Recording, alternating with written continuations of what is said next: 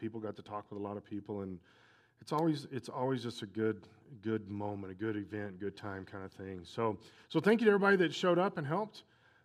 We can't do it by ourselves, and it was made successful with that. And for all of you that signed up, this was the beginning of the year, signed up on the signs we put up here to be part of outreaches. We're gonna send you emails and let you know. I know we have another one coming up in August sometime.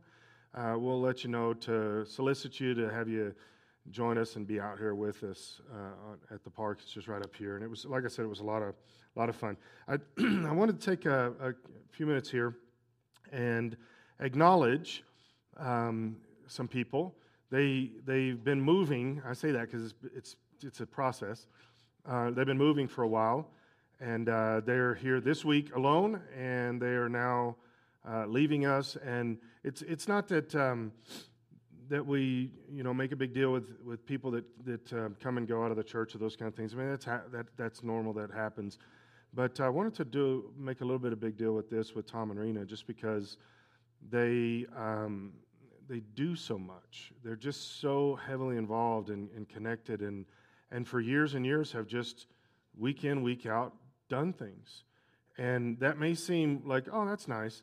It's more than that. It makes the church go forward. Without people like Tom and Rena, the church doesn't go forward, and we don't accomplish the things that need to be accomplished. And Rena teaching the same class, little kids, year after year after year. That takes a special calling to be able to accomplish that. It's not just, hey, I think I could do this a little bit, but just to stay in there and dig in and say, I'm going to do this. I've committed myself to this, and I'm going to do this. And so I wanted to acknowledge them, and why don't you guys come up here? We got them a card. It's a thick card. Feels like something's in it. I don't know. I probably approved it, but I don't know if it's in there. But we also have friends. I mean, they're just friends, and they're close to many people in the church, and we just want to acknowledge the fact that they've just done a lot over the years and committed themselves. And as they move up to the Northwest, that they're going to do the same thing. They're going to jump in somewhere up there and get involved and do things because it's who they are. And like I said, it's people like them that really accomplish the task and the vision of the church. And so why don't you stand with us? And anybody that wants to, you can come up here and join us. And I did want to give you this card this time. This service, you can actually take it with you. Anybody that wants to, join us up here, and you can lay hands on them, hug them, whatever you need to do. Hold hands with Tom. I don't know, Jeff, maybe you could do that little finger thing with Tom as you hold hands. I don't know if you want to. But let's pray. God, we thank you for Tom and Rena. We thank you for just their heart, just their willingness to serve you and to serve people here at Briargate. Lord, so many children that have come through that Rena has been the center of their world. And Lord, we thank you for that. We honor that. We acknowledge that the faithfulness for Tom being here week after week, running sound, working in the music, playing an instrument. God, that these things carry us forward. And Lord, we thank you for that. We thank you for their heart and their attitude, just to keep doing. And God, we know that you acknowledge this, and we ask you to anoint them as they continue forward. Wherever they land, Lord, that you're going to do some really big things with them and in that local fellowship. And God, we thank you for all of this. In the name of Jesus, we pray. Amen. This is it. Last time they're going to be with us ever.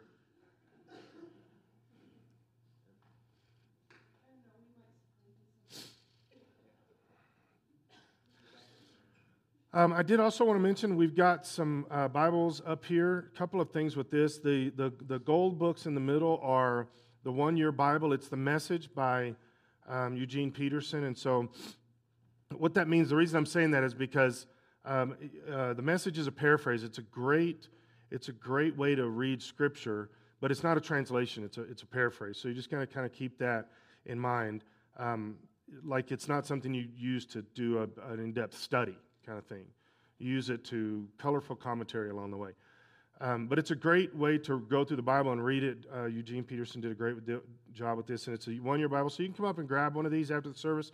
They're free. Just grab it, take it with you. The white ones on the sides are a devotional. Same thing. Eugene Peterson put this together as a devotional to go along with the Bible. So you can grab those at the end of service. I was about to say you could grab them now, but no, don't do that. Wait till afterwards. I want to look at a subject this morning. It's been milling around in my spirit for the last 2 or 3 months, and normally, if you know how I do things, I don't normally. Usually, for me to speak a message, I've been working on it for months and months and months, and potentially some things I work on for years and put them into a series and stuff like that. And I don't do like spur of the moment kind of subjects. Not normally. Every now and then I do, but this is as spur of the moment normally as I'm going to get. This is in the last few weeks of something I've really been processing for a few months to come out with. And part of the reason with this, so the last 6 months, 9 months, I've really been talking a lot about what it means to be all in with God, your purpose, your calling, those kind of things. That what does it mean if I'm going to say that I serve Jesus? What does that really mean? What does that mean in action? What does that mean in attitude? What does that mean in just the direction of my life? I did want to mention one other thing before I forget. So the announcement said the journey is tonight at my house. We've talked about this, Lynn and I, that we're not going to have the journey tonight. The reason is because we don't have air conditioning in our house. Most of the time it never matters. But the last week, I think the paint was running down the wall of our house. I feel like the flames were licking our feet. So I don't want to do that to anybody.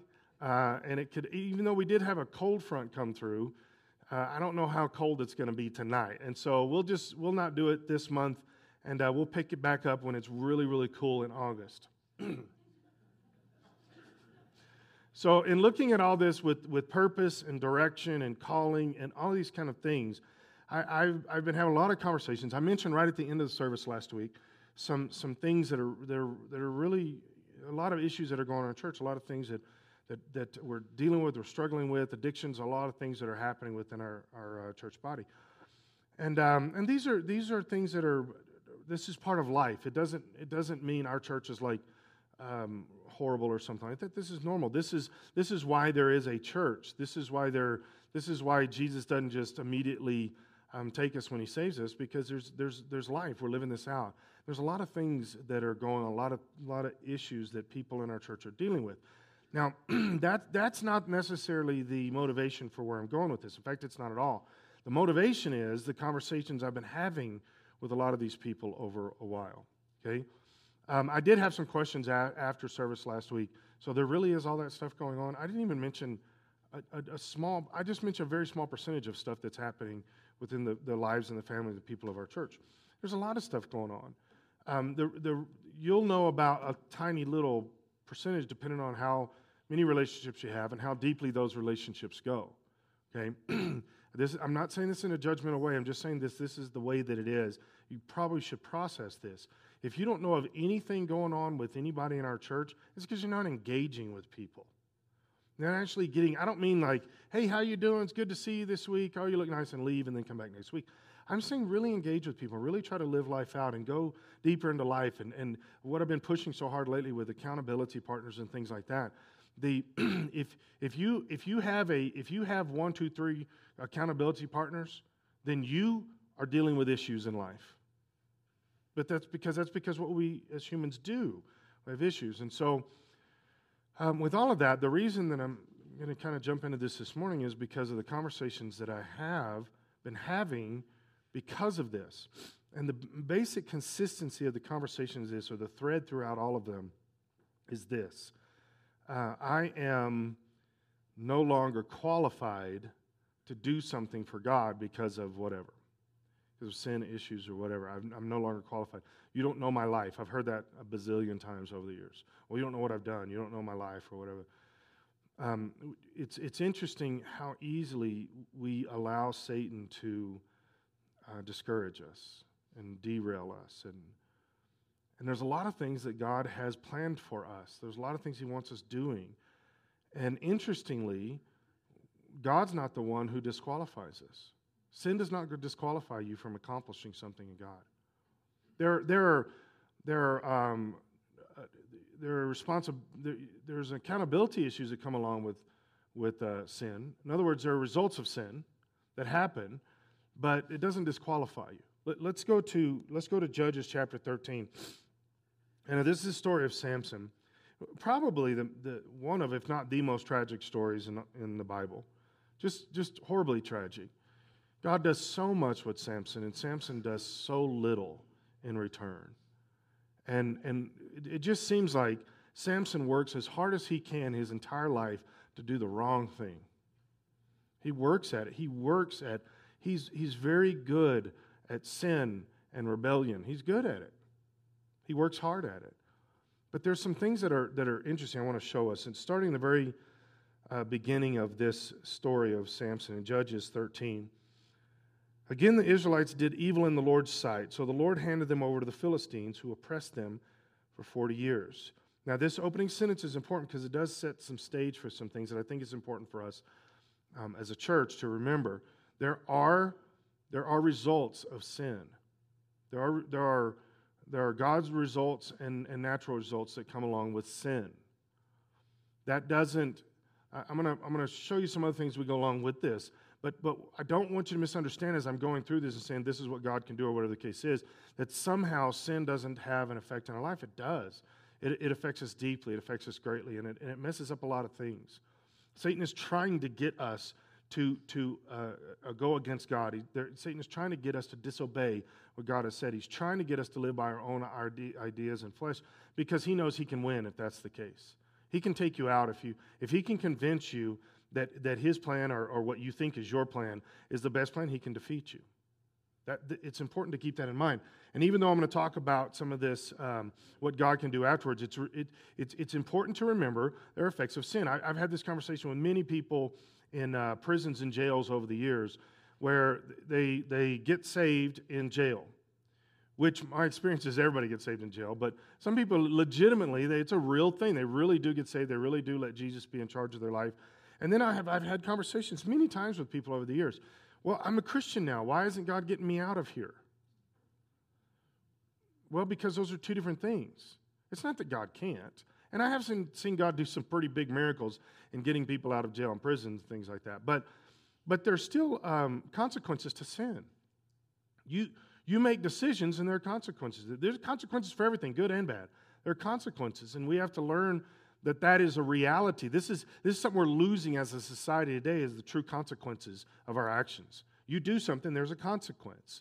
We like to blame it on everything. Everybody else is wrong. Everything. Society. Somebody has done something wrong to get me into this place I'm at. And then you have the conversation with like, well, how did you get to jail? Well, I held up a gas station with a gun. And that's somebody else's fault that you're here, right? Now, with that, even though there are consequences to sin, I was standing in a court years ago. I'd been testifying for this guy, and the judge looked at me, and he was very respectful. He wasn't being negative. He says, "You're a pastor. You're supposed to be talking about grace and mercy. You're supposed to be caring and loving and helping people and all that kind of stuff, right?" "Yes, sir." He says, "I'm a judge. I'm just supposed to judge." I couldn't argue with that. He wasn't supposed to. In fact, the problem we have right now in our country that's really rampant is judges are becoming decision makers rather than looking at the law and saying this is right or wrong according to the law. All they're supposed to do is look at the law. They're not supposed to interpret the law. They're supposed to look at the law, boom. That's what it says. And that's what he said. And I thought, that's legitimate.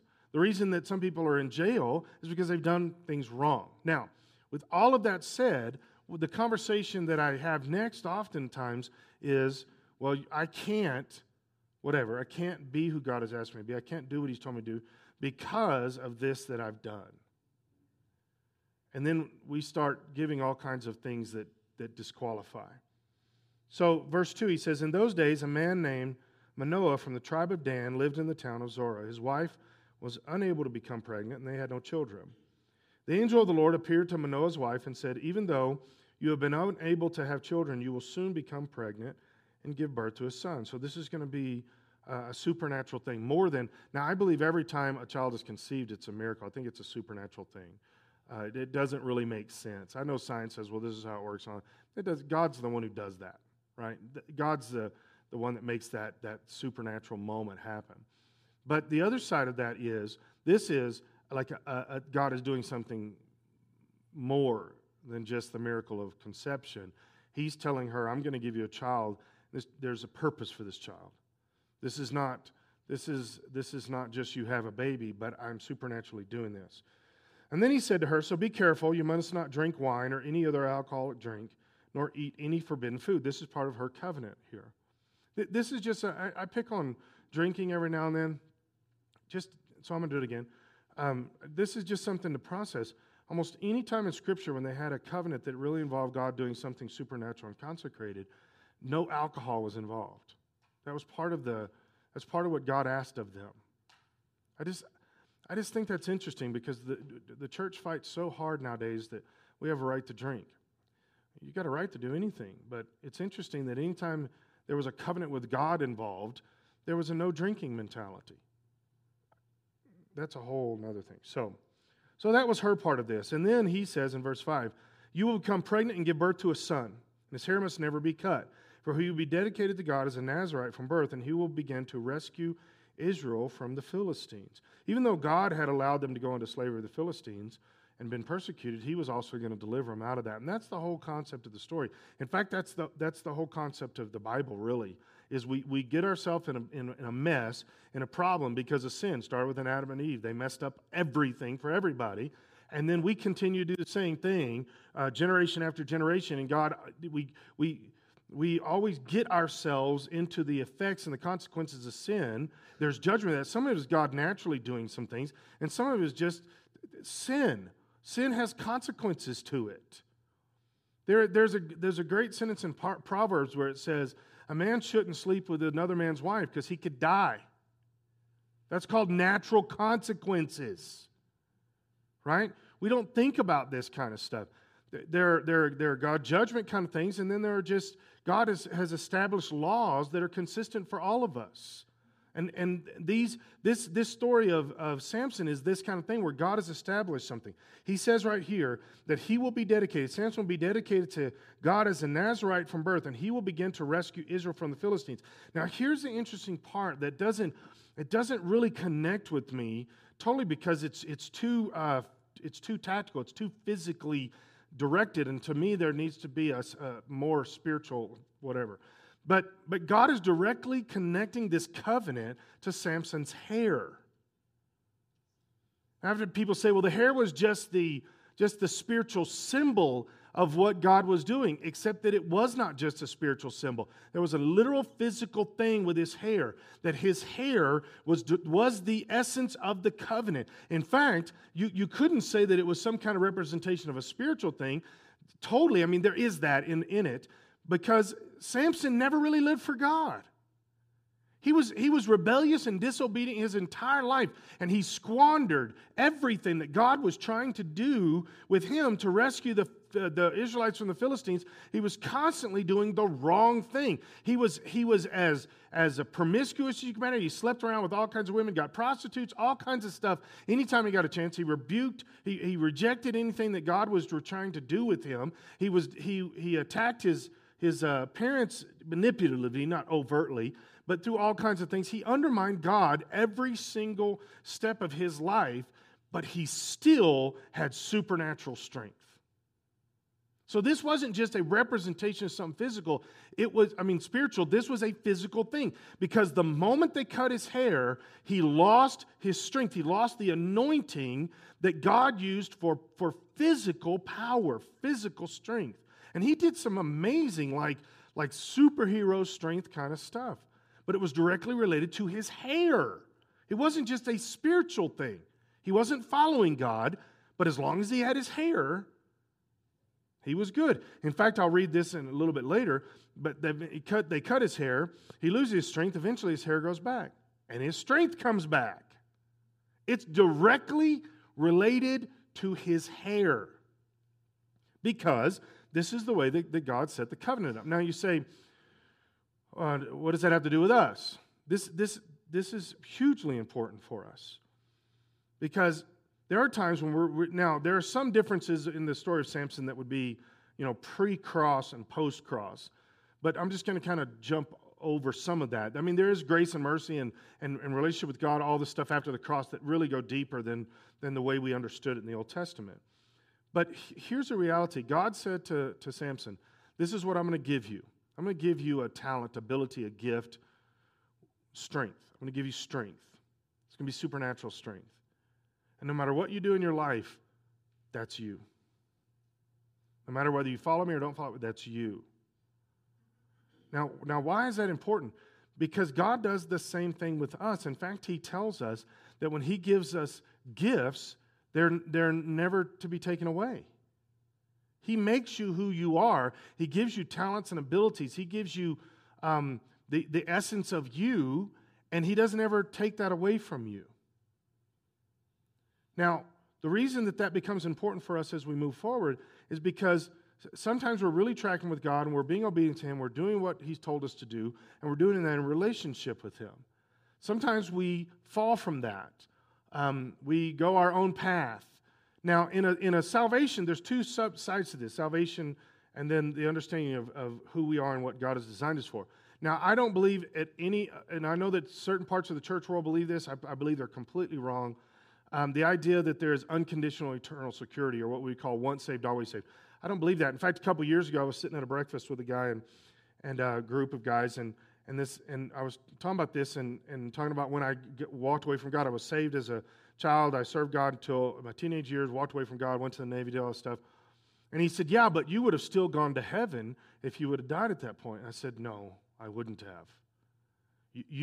You can build some kind of theology that makes you feel good, but I know who I was. I know who I was in God, and I was not serving God. I was thumbing my nose at anything that had to do with God. I was working on sinning. I was working on anything I was told in the church growing up, I did that. If I was told don't do that, I did it. I knew I was walking in complete rebellion, and I knew I would not have made heaven if I would have died at that point. Now, that's not what I'm talking about when he says that he gives you who you are and he never takes that back. And I believe also he gives you your calling. Now, there's a general calling with all of us that we have. We're supposed to serve God. We're supposed to tell people about Jesus. I just had this conversation with somebody this last week. They were talking with somebody else about the understanding of witnessing, and somebody said to them that not everybody is called to witness. Guys, do not believe that. Every human being is called to witness. The Great Commission is for all of us. He did not say, go and preach the gospel if you fall into these following categories. He said, go preach the gospel. Telling people about Jesus is everybody's responsibility, all of our responsibility. Serving God, worshiping God, everybody's responsibility. I believe very strongly the scripture in Jeremiah chapter 1, verse 5, where it says that before you were born, while you were still in the womb, God called you, set you apart to be a voice of prophecy or a voice of God to the nations. I believe that's every single one of us. Every human has that.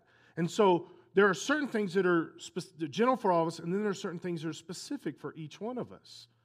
And when God creates you, He designed you specifically to accomplish His calling.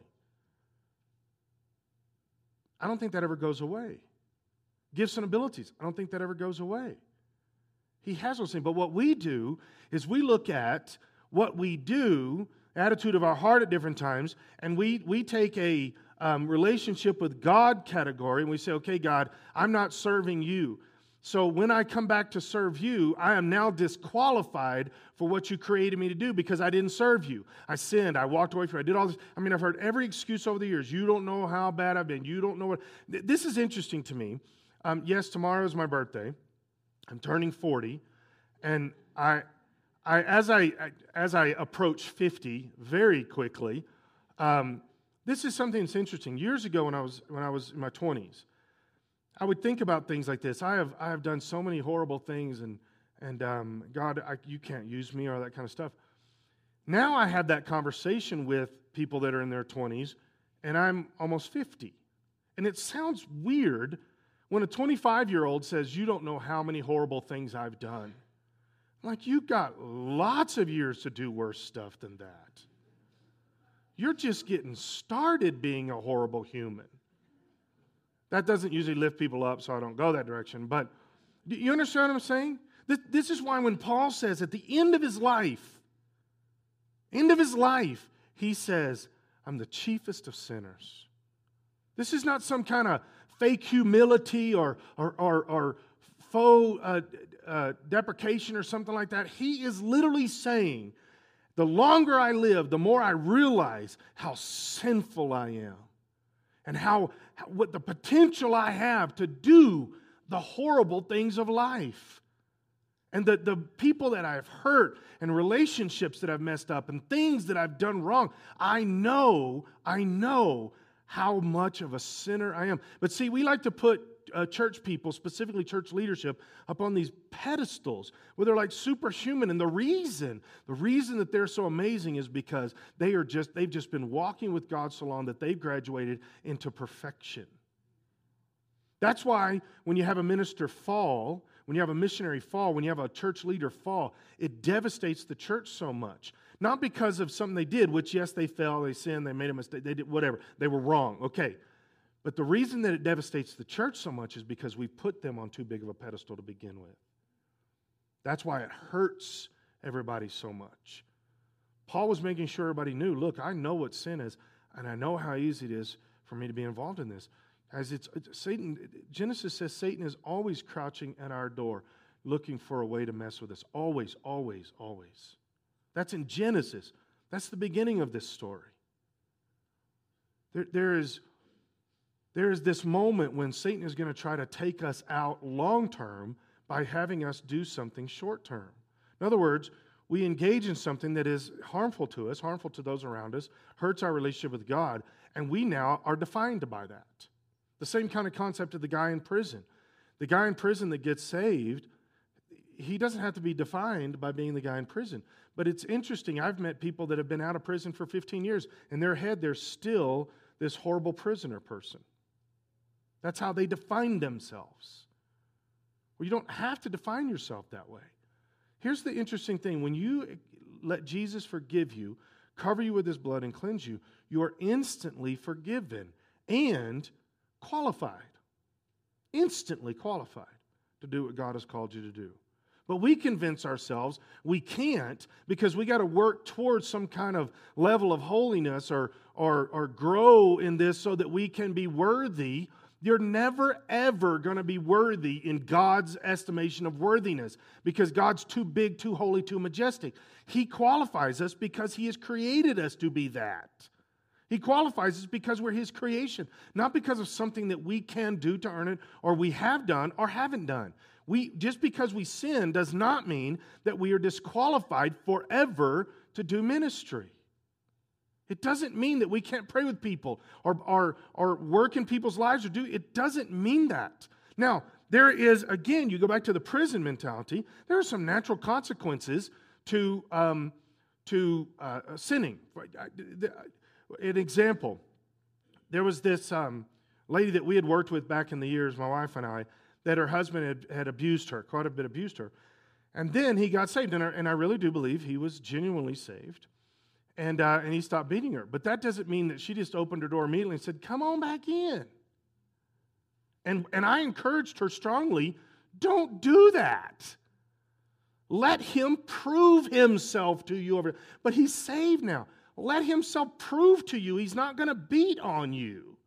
That doesn't make sense to immediately go back. Part of the reason is he had done this about 10 times before. He gotten saved 10 times before, still beat her. Now, it was years that he did good. He didn't abuse her after that. But you don't just immediately start trusting somebody just because they say Jesus saves them. You don't know whether Jesus has really saved them. Jesus does, but you don't. So there are some trust issues. When the guy's in prison, just because he gets saved doesn't mean he gets out of prison. Right? Now with that, we say, okay, how does that work with the difference between doing ministry or not doing ministry? Here's the interesting thing with Samson. God's calling and God's power and His anointing to accomplish His will was on his life, his entire life. It didn't change until Samson destroyed the covenant of the ministry thing. Not his relationship. He didn't serve God at all. Guys, this is where it just gets a little confusing. There are certain things that God has said in Scripture that are consistent whether we're serving Him or not. I'll give you the easiest one to analyze is the concept of finances. When He says that if we tithe, that He will take care of us financially, that applies whether or not you're a Christian, whether you're a Christian or not. And I know this because I did this. When I was in the Navy, I wasn't serving the Lord. I was tithing because I was scared not to. But I was tithing, and God took care of me financially. There are certain laws, God's laws of sowing and reaping, that are consistent whether you're serving God or not serving God. It's God's laws of reciprocity, which is more of the financial kind of thing. Those laws apply whether you're serving God or not. There are certain laws that God has established, like gravity. Gravity's going to work whether you're a Christian or not, right? There are certain laws that God has set up that are going to happen regardless. Now, some of these things fall in the category of God's calling for you, God's design for you. He's called you, and He wants to use you. You hinder that and debilitate that when you're sinning and you're not serving God. Yes. But what we do is then we say, okay, Jesus, forgive me, cover me with your blood, and He does that. He forgives us, and then we stay mentally over here. We're still handicapped, we're still handcuffed, debilitated, and we can't do ministry now because, well, I was just a sinner yesterday. Okay, but if Jesus forgives you and makes you right with Him, then do what He's called you to do. Well, it doesn't work that easy. Yes, it does. Our human brain tells us it doesn't work that easy. We stay locked up in prison because that's where we got ourselves, and Jesus is saying, but I've called you to do this and to do this. I can't do that stuff, God. I can't do that stuff. Yes, you can. The Holy Spirit will anoint you to do what He's called you to do. And here's interesting.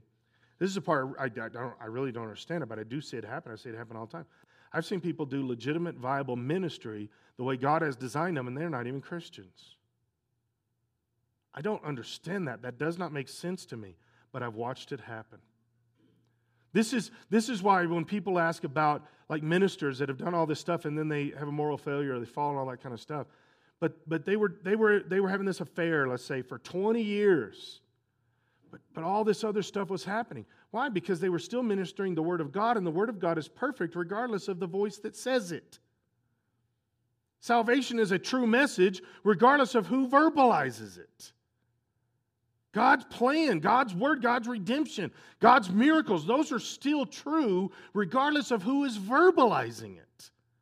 And when God has given people certain abilities to accomplish certain things, then they can do that regardless of whether they're serving God or not serving God. Now you say, are you trying to convince us to do ministry not serving God? That is not what I'm trying to say. What I'm trying to say is, when you are serving God, don't disqualify you, because the ministry, the side of God, the side of you that God has designed, the elements of you that God has designed to minister to people are always there. They never go away. What happens is Satan wants to convince you that once you've marred that somehow, or once you've gone against God, and we do that as human beings, that now all of those other things that God has created with you and done with you, they're no longer there, that you've disqualified yourself from anything God wants you to do. It's the concept of a musician. Whether a musician is serving God or not, God has given them the ability to create music, whether they serve God or not with it. But the cool thing is when they get saved and they begin to use what God has designed for them, that was a gifting that they were already good at, and now they're using it for Him. That's the amazing thing. But I've talked to musicians as an example. I've talked to musicians. They give their heart to the Lord, and they played in bars for years or whatever the case is, and they say, well, I can't play my music for God. It's too messed up. It's been too marred. No, it hasn't. If God can redeem your soul, He can redeem your ability. And He can do it, and this is the key, He can do it instantaneously. You don't have to work toward it. He can do it instantly. Now we see Samson's life, all this stuff. Samson, bad things, always doing the wrong thing. Then he finally takes it to the very bottom for him, to the very bottom of this, and he tells Delilah the secret to his hair, right? And the hair is the part of the covenant. And that's where his strength is coming from. So she cuts his hair. I've often wondered about this. 1 second, he's He can, can lift a car off the ground. And literally, according to what we see in Scripture, a car would have been light compared to some of the things that he did in Scripture. When he tore the gates off the city and carried them for about 10 or 12 miles, that would have been the equivalent of about 4 cars. This is supernatural. This is not human strength, and everybody knew it. Okay? But he wasn't using it for God. But either way, so the idea that one moment he can lift a car off the ground, they cut his hair, the next moment he can't. I would like to have seen him when the revelation of what had happened hit him. One moment, supernatural strength, doing all kinds of things, pulling the people out of slavery from the Philistines, all this other stuff, although he was doing it his way. And then instantly, he can't even fight one guy that's coming in the room. He could kill thousands before that, but he couldn't even fight one guy. They take him into slavery. And let's jump down to Judges 16. This is where we catch up with this. So the Philistines captured him and gouged out his eyes. They took him to Gaza, where he was bound with bronze chains and forced to grind grain in the prison. This sentence is crazy awesome. But before long, his hair began to grow back. How awesome is that statement? It has nothing to do with whether he was serving God or not. Did he need to be serving God? Yes, he did, because that was the key to the whole thing. Samson wasted most of his life because he didn't do it God's way. He did it his way. All the things that God had planned, he didn't even go down those roads. But interestingly, he still had the strength. He still had all the stuff. And now, the strength's taken away because they cut his hair away. If I'm the Philistines, I shave his head every day. Right? Think about that. They shave his head and like, we won, put him in. And it's like his hair still growing. See, here's the thing that I want you to own right now, is no matter what is going on in life, your hair is always growing. Right? That is profound. But think about this from a spiritual level. God never stops growing what he has created for you to be and to do. Even if you're not serving him, even if you're rejecting rebellion, your hair's still growing. He's still doing the stuff.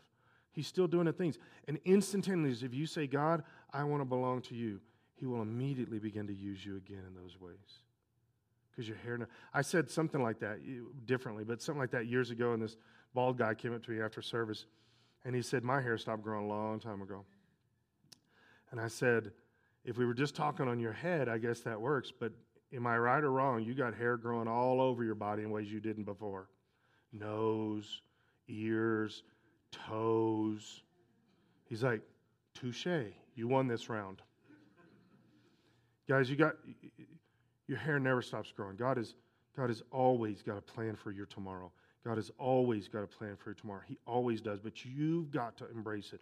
If you just, see, even as we read through this, Samson still embraced it. Now, he still had a very defeatist mentality we're going to see as he unfolds this, but at least he embraced enough. God can use me. Look at this. Before long, his hair began to grow back.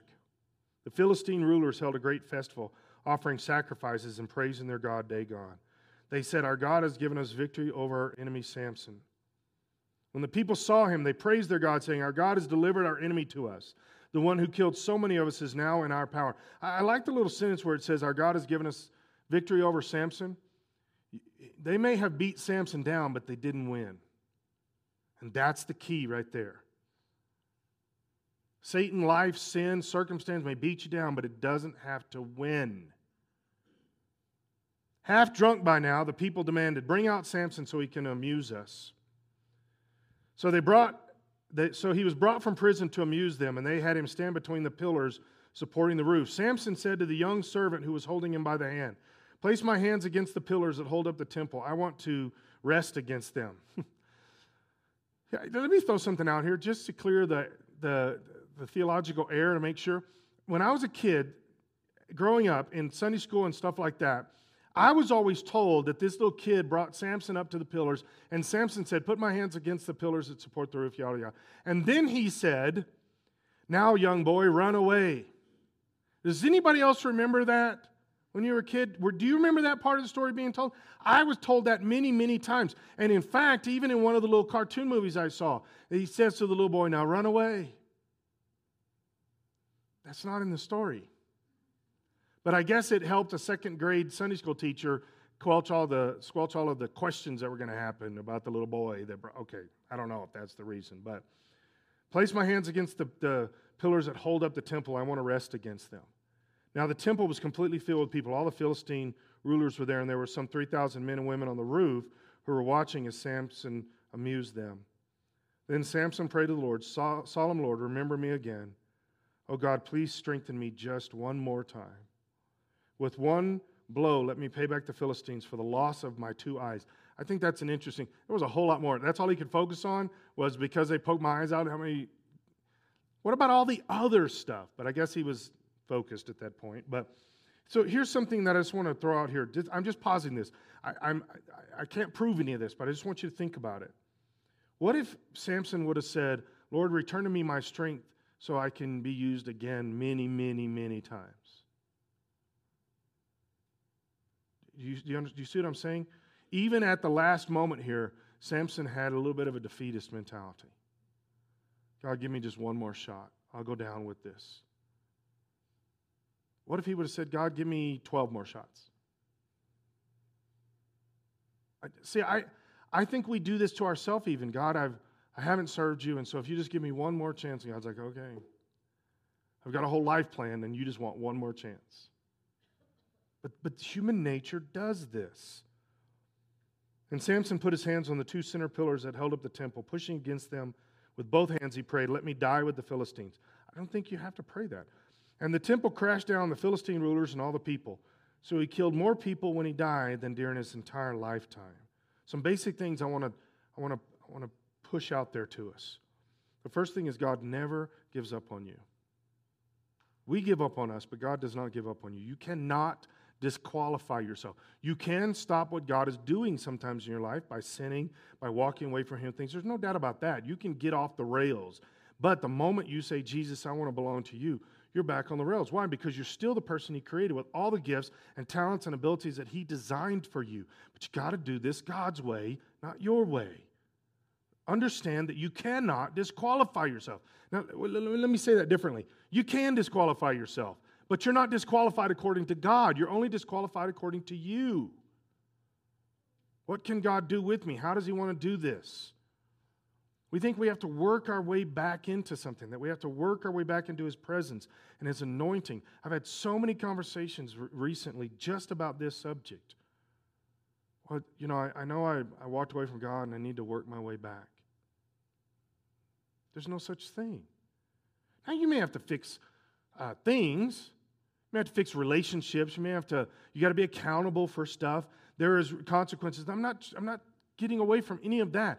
But who you are with God and what He's doing inside of you and what you can do to others, for others, with others, instantly God can use you again. We have this mentality, I got to earn it. I got to work my way back to that. No, your hair's always growing. Your hair's always growing. He's always got something. He's always got the next thing.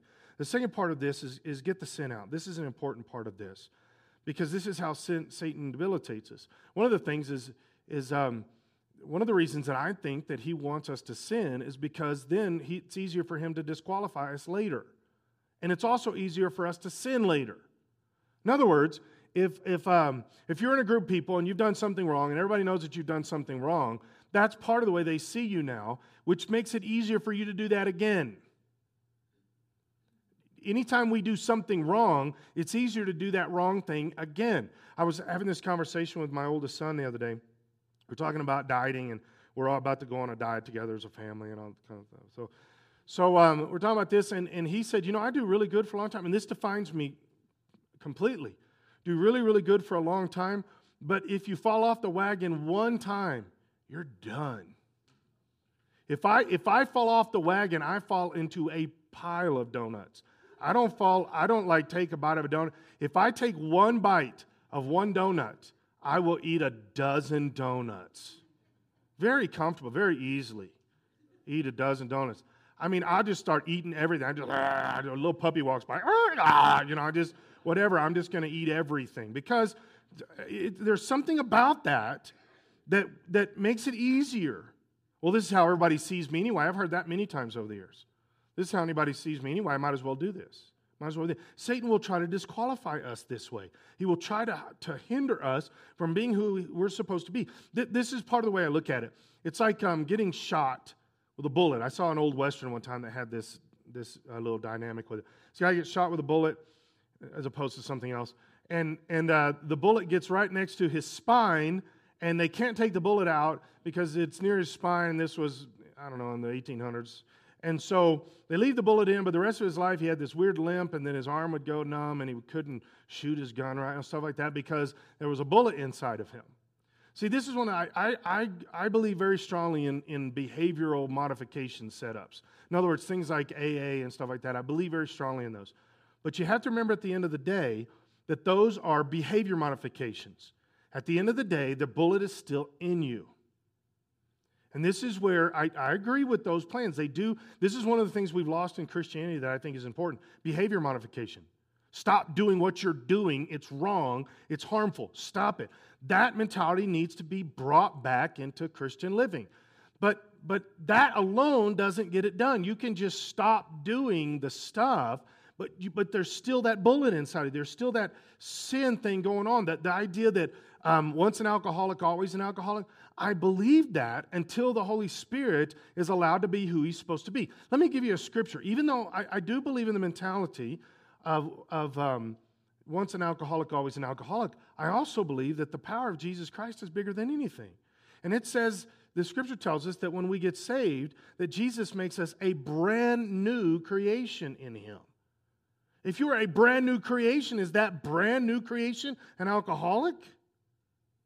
Do you see what I'm saying? There are some natural things that are conflicting with some spiritual understandings that we have, and we've got to vet that out. When it comes to understanding addictions and things like that, are you that person? Yes, until you let the Holy Spirit take the bullet out, and then you can actually be changed. And what we try to do in Christianity, in fact, we've embraced this, is as long as we're doing some of the behavior modification mentalities, like AA and stuff like that, then we let the Holy Spirit keep us from sinning. We ask the Holy Spirit to keep us from sinning or keep us from going back into the addiction or whatever the case is, instead of really getting before the Lord, allowing the Holy Spirit to do some deep surgery and change us. That's not a prayer moment. That's a time frame. That's a process. That takes a while to really let the Holy Spirit get in and work on some things and repent and all these other kind of things to change us. So the second part of this is get the sin out.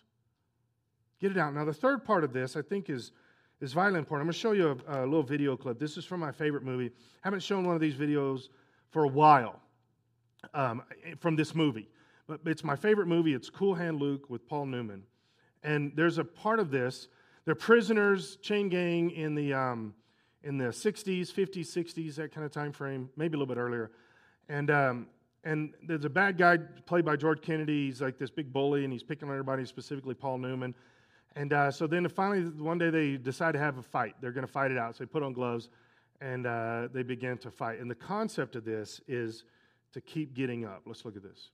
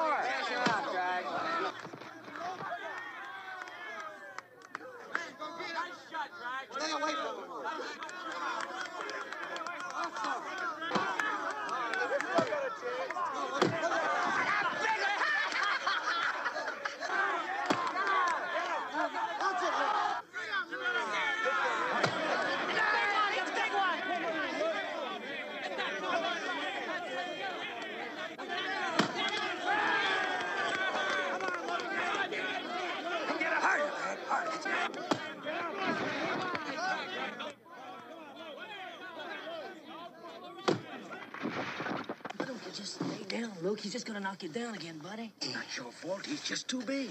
So let him hit you in the nose and get some blood flowing. Yeah. Maybe the bosses will stop it before he kills you. I don't want to frighten him. Stay down, Luke. That's it. Come on. Don't get up. Stay down, Luke. He's gonna kill you.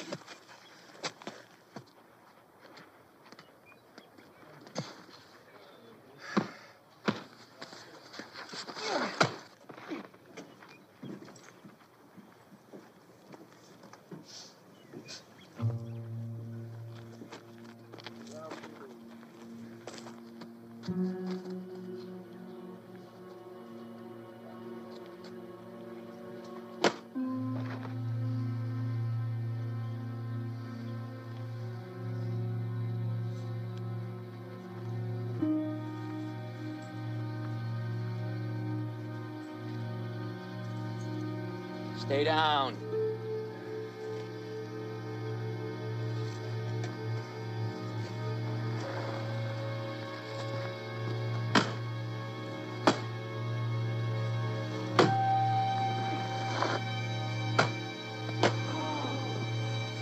Somebody ought to stop this thing.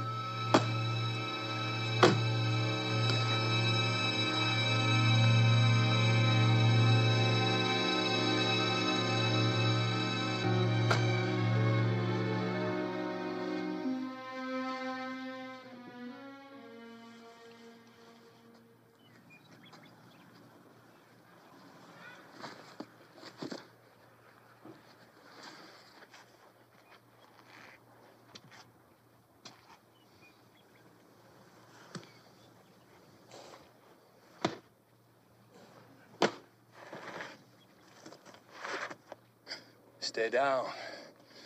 You're beat. You're gonna have to kill me.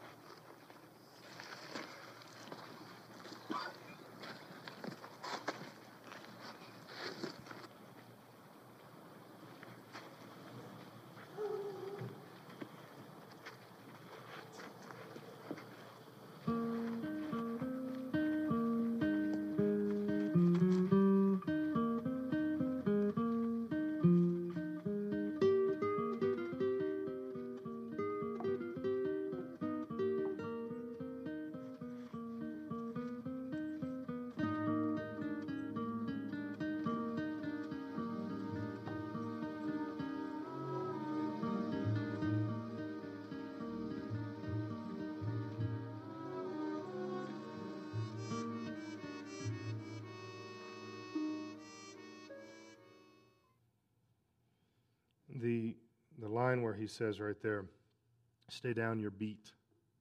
He says, you're going to have to kill me. I would like to see as Christians that we embrace that. Whatever the circumstances, Satan, you can beat me to a pulp, but you haven't won. I'm going to keep getting up.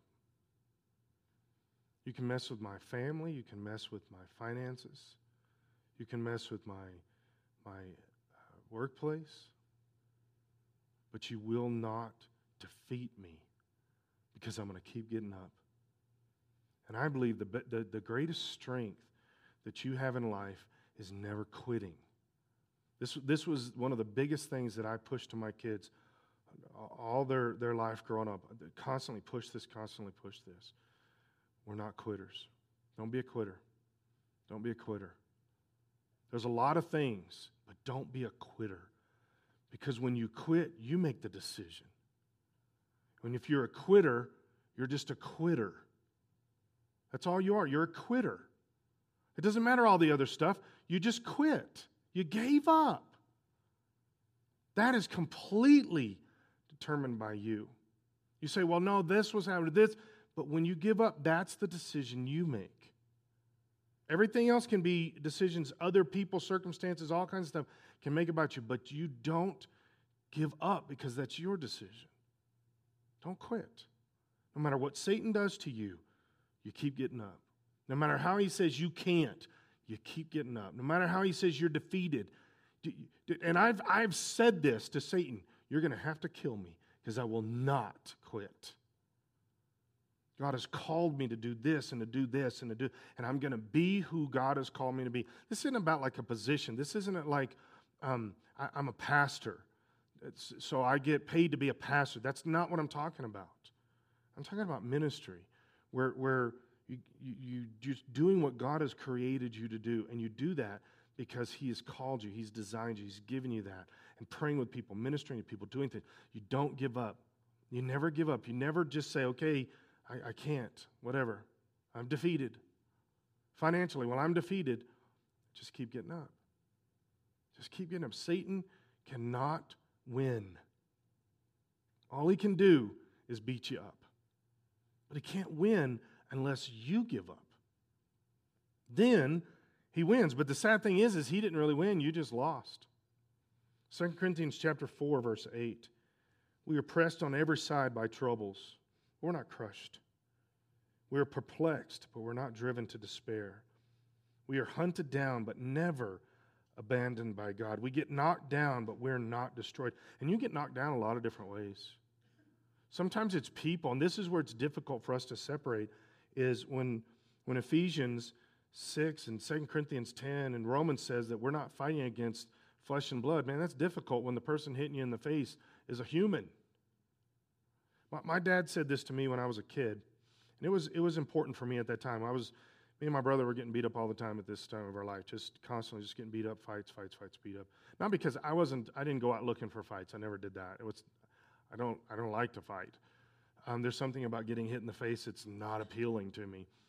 But my dad told me as a kid, because he was watching this start to happen. I mean, I was a kid, I was an early teenager.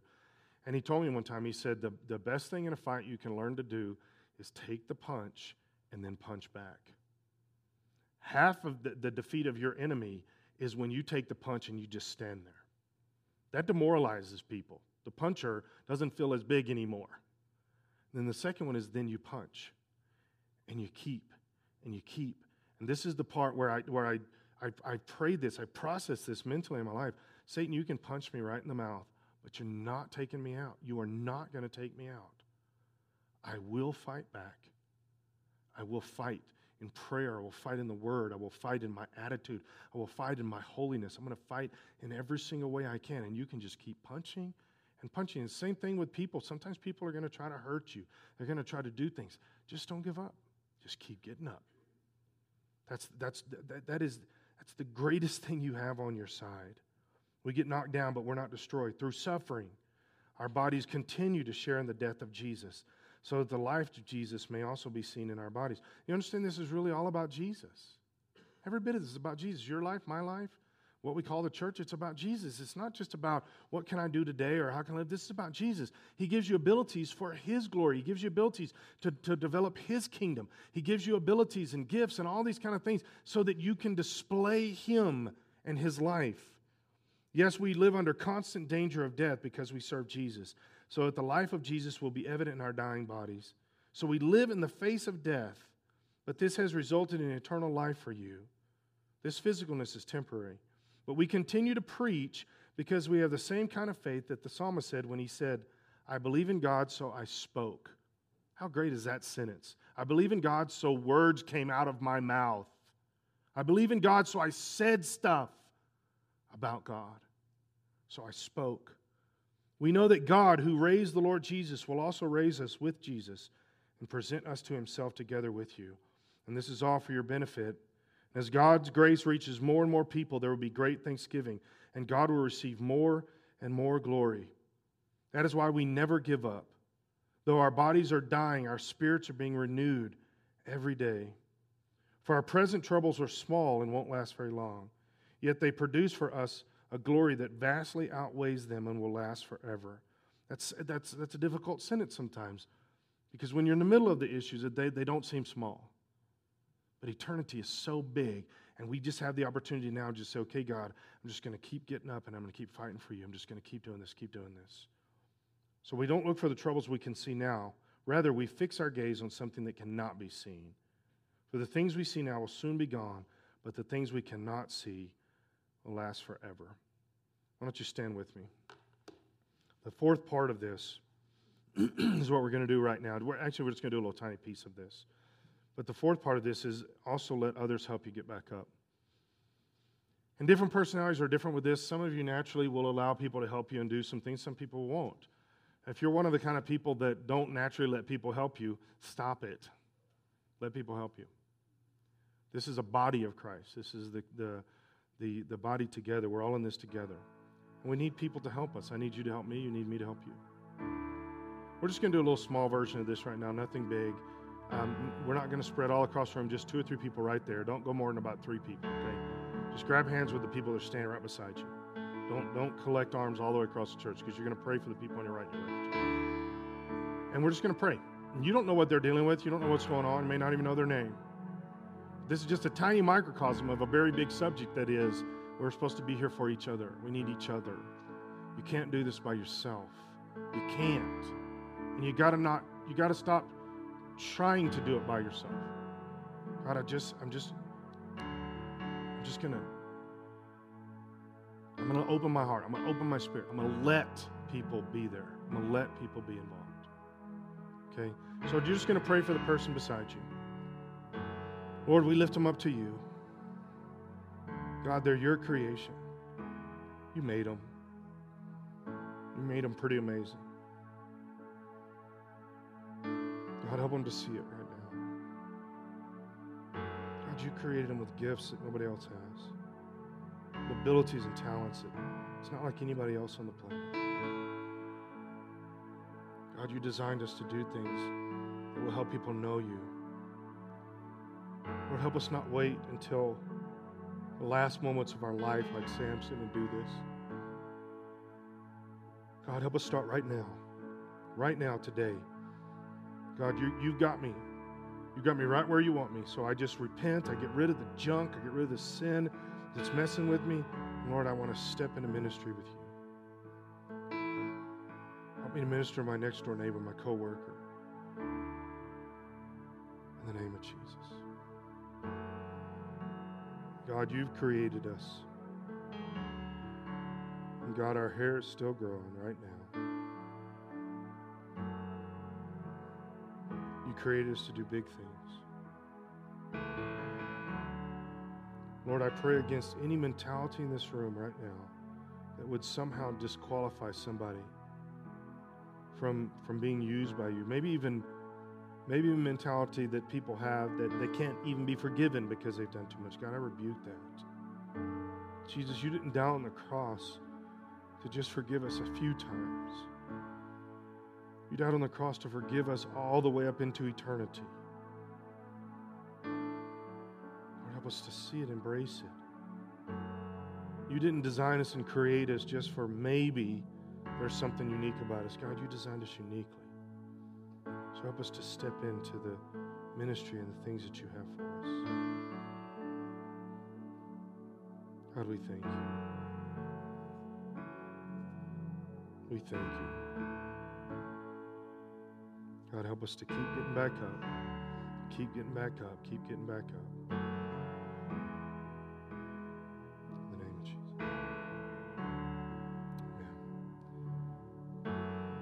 Amen. I want to throw this out here for you. I just know from experience of doing this for a while, when I speak messages like this and you're processing, you're really letting God do some things, Satan doesn't like this. He doesn't just roll over. So there's going to be some moments this week, there's going to be some crossroads where you have to make a conscious decision about something. Do I really let you be in charge, God, or am I going to listen to Satan? Am I going to listen to this? I can't, or I won't, or I have to work toward some kind of relationship with God. There's going to be those crossroads this week. Fight through those things in prayer. Fight through those things with God's word. And when you come on the other end is I can be used. God has designed me. I am special to him. I am forgiven. I can walk in that. Okay, there's going to be some conflict with some of this. I'm not trying to make that too big, but I just know how Satan messes with people, right? So fight against Satan trying to mess with you that way, all right? Okay, before noon tomorrow, God's going to give you the chance to let somebody know Jesus loves them. Do the best you can. Tell somebody about Jesus. Attack the kingdom of hell more than any other way. Tell somebody about Jesus.